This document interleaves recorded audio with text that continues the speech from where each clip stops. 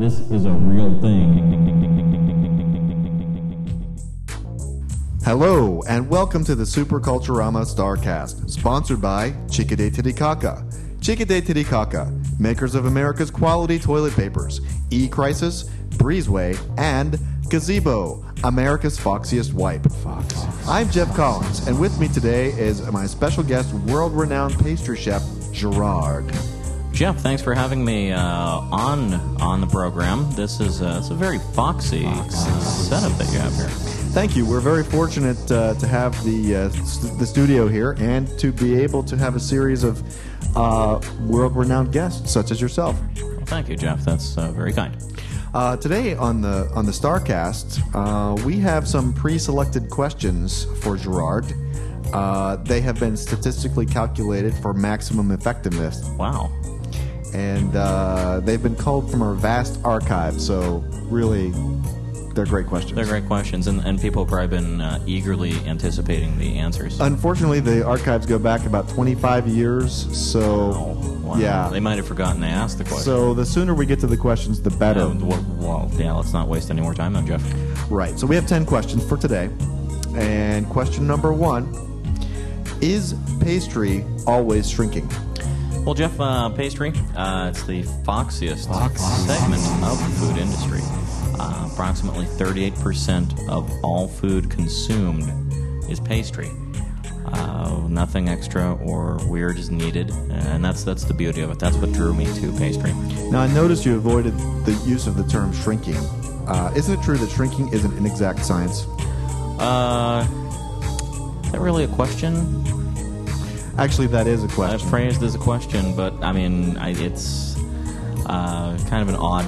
Well, that wasn't question. one of the pre-selected questions. That was mine. Yeah, that was you just throwing that in there. That was a little strange. That was Let's just odd. move on. Okay, I threw me off. I'm sorry. Let's move Geoff. on to question 2. That'll Okay. be more appropriate. Okay.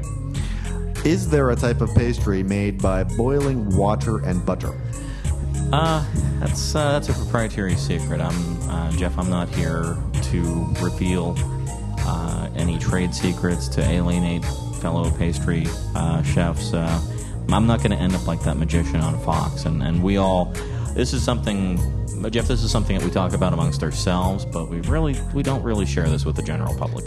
Well, maybe you can clarify something for me. Isn't butter usually considered an unusual farm product? Geoff, people love the churning. You know, it's funny, I love the churning too. So let's move on to question 3. Okay. What are churros made of? Churros are actually made of churro. Some of the better, the best churros are actually made with their whole churros, as opposed to what you're probably used to, the churro extract. Okay, now your response confuses me. I've read that the churro is listed on the Endangered Animals Register, and now you're telling me that the best churro pastry is made from the entire churro? Well, using part of the churro wouldn't really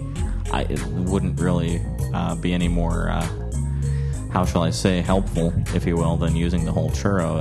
That would be wasteful.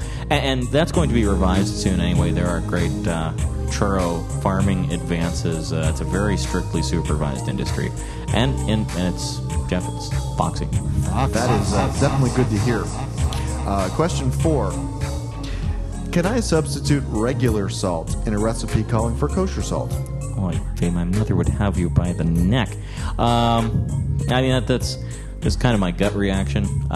If you don't need the finished product to be kosher, you can probably get away with that. It's not that big a substitution. But obviously, if you're going for a kosher end result, you're going to have a problem. Well, actually, that brings me to my follow-up question isn't kosher subject to rabbinical legislation? Well, you'll run into that if you're going to submit your finished pastry to a rabbinical council. That's not really the case with most people. So I wouldn't worry about it too much. It's more, it's just, if you know that you have to make something kosher, then you'd stay with the kosher salt. If you're going for something, just going for something kind of foxy. Geoff, then don't worry so much.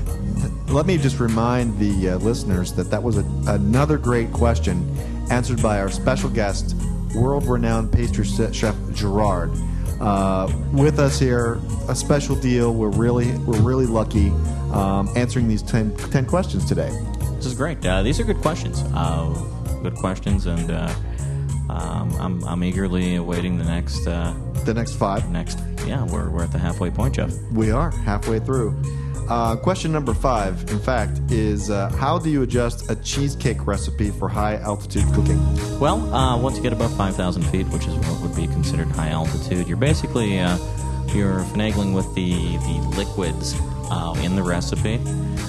So you're just going to adjust that. It's foxy. Just do what feels right. Well, isn't cheesecake believed to have originated in ancient Greece, and what was the altitude there? Geoff, the altitude, they're right at sea level, so altitude wasn't really an issue. They were probably making a lot of adjustments just because they were, just like a trial and error kind of thing. Not a lot's known, really, about the ancient Greek contributions. It's just based on some drawings. That leads very naturally into the next question. What is the origin of all pastry? Geoff, that is not a simple question, because it's one of those things that you've got two diametrically opposed theories, I would say. Not a lot of crossover. There's kind of a creationist theory embraced by the more conservative pastry chefs, that the pastry as we know it, that there was no trial and error process, that there simply, the recipes were there, they were created as we know them today. Whereas there's also a more evolutionary kind of theory. It's a very controversial issue. It's just there's not a lot of room, not very foxy. So would the evolutionary theory of pastry hold that the Greeks obtained pastry technology from apes? Well, it's like with anything, Geoff. When there's not the knowledge, we have the amazing capacity to fill the gaps with some very imaginative theories: apes, aliens, other cultures that mysteriously died out, that sort of thing. We really don't know. As I read this sequence of questions, I'm reminded again how these questions were selected specially for you, our pastry expert, and how naturally they flow from one question to the next.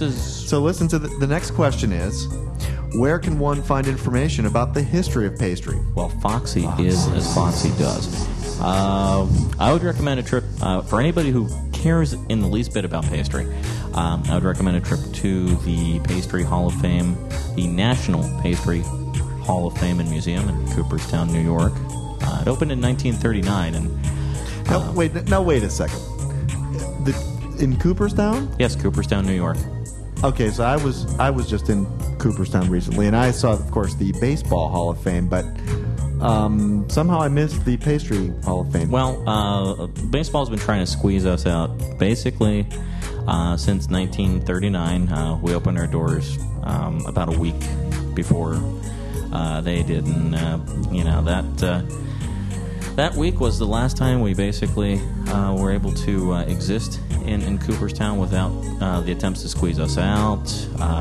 Baseball's they've got the antitrust status. They've always gotten preferential treatment from the government, and then local government, prevents us from putting any signage up. Basically, the only National Hall of Fame and Museum in Cooperstown that can have signage is the Baseball Hall of Fame. That really hurts us.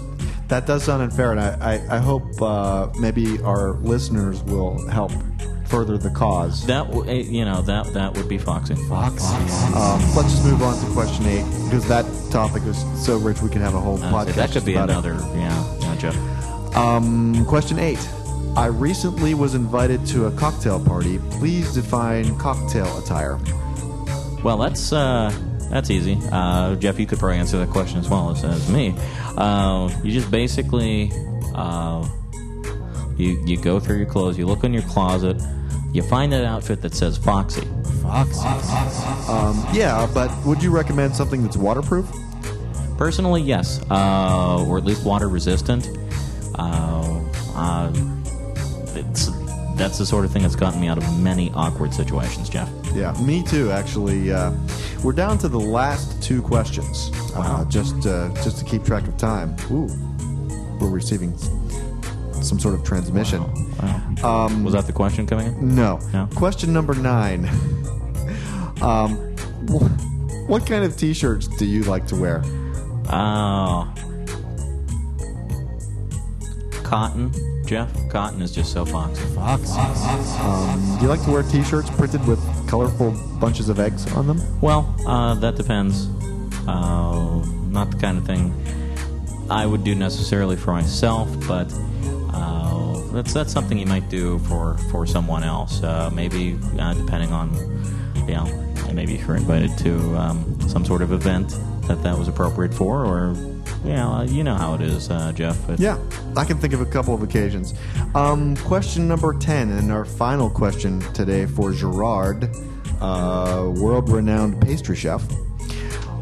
What kind of hose do you wear with red shoes? And this is actually a two-part question. Oh, okay. Is that okay? Well, that's fine. Yeah. And what kind of hose do you wear with red shoes? And is it ever appropriate to wear black?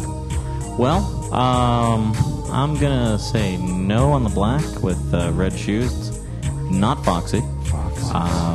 There's one exception. That's if you're going to some sort of costume event as Minnie Mouse. Other than that, Jeff, not the way to go.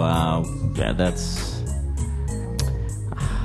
almost every other combination works, but the black with the red shoes. Now, this reminds me of a question that is of personal interest to me. What if your favorite pair of hose has mildew stains? Wow. And this pair of hose is so foxy. Very foxy. Amazing that they're too foxy to replace. Yes, you just can't get them anymore. Basically too foxy for stores. Wow, I really don't know. I would have to research that myself. That's an excellent question. Well, maybe the next time you're on, you can answer that question Jeff, for us. you know what? If I'm back on, I will have the answer to that question. That's what I'd like to hear. I'd like to hear that from guests. Well, anyway, we are out of time. Wow, that time flies. I want to thank again our guest, Gerard. Well, thanks for having me, Jeff. This was a great time. World-renowned pastry chef. And I would like to remind our listeners that the Super Culturama Starcast was sponsored by Chica de Titicaca. Chica de Titicaca, makers of America's quality toilet papers, E-Crisis, Breezeway, and Gazebo, America's foxiest wipe. I'm Geoff Collens, and thanks for listening.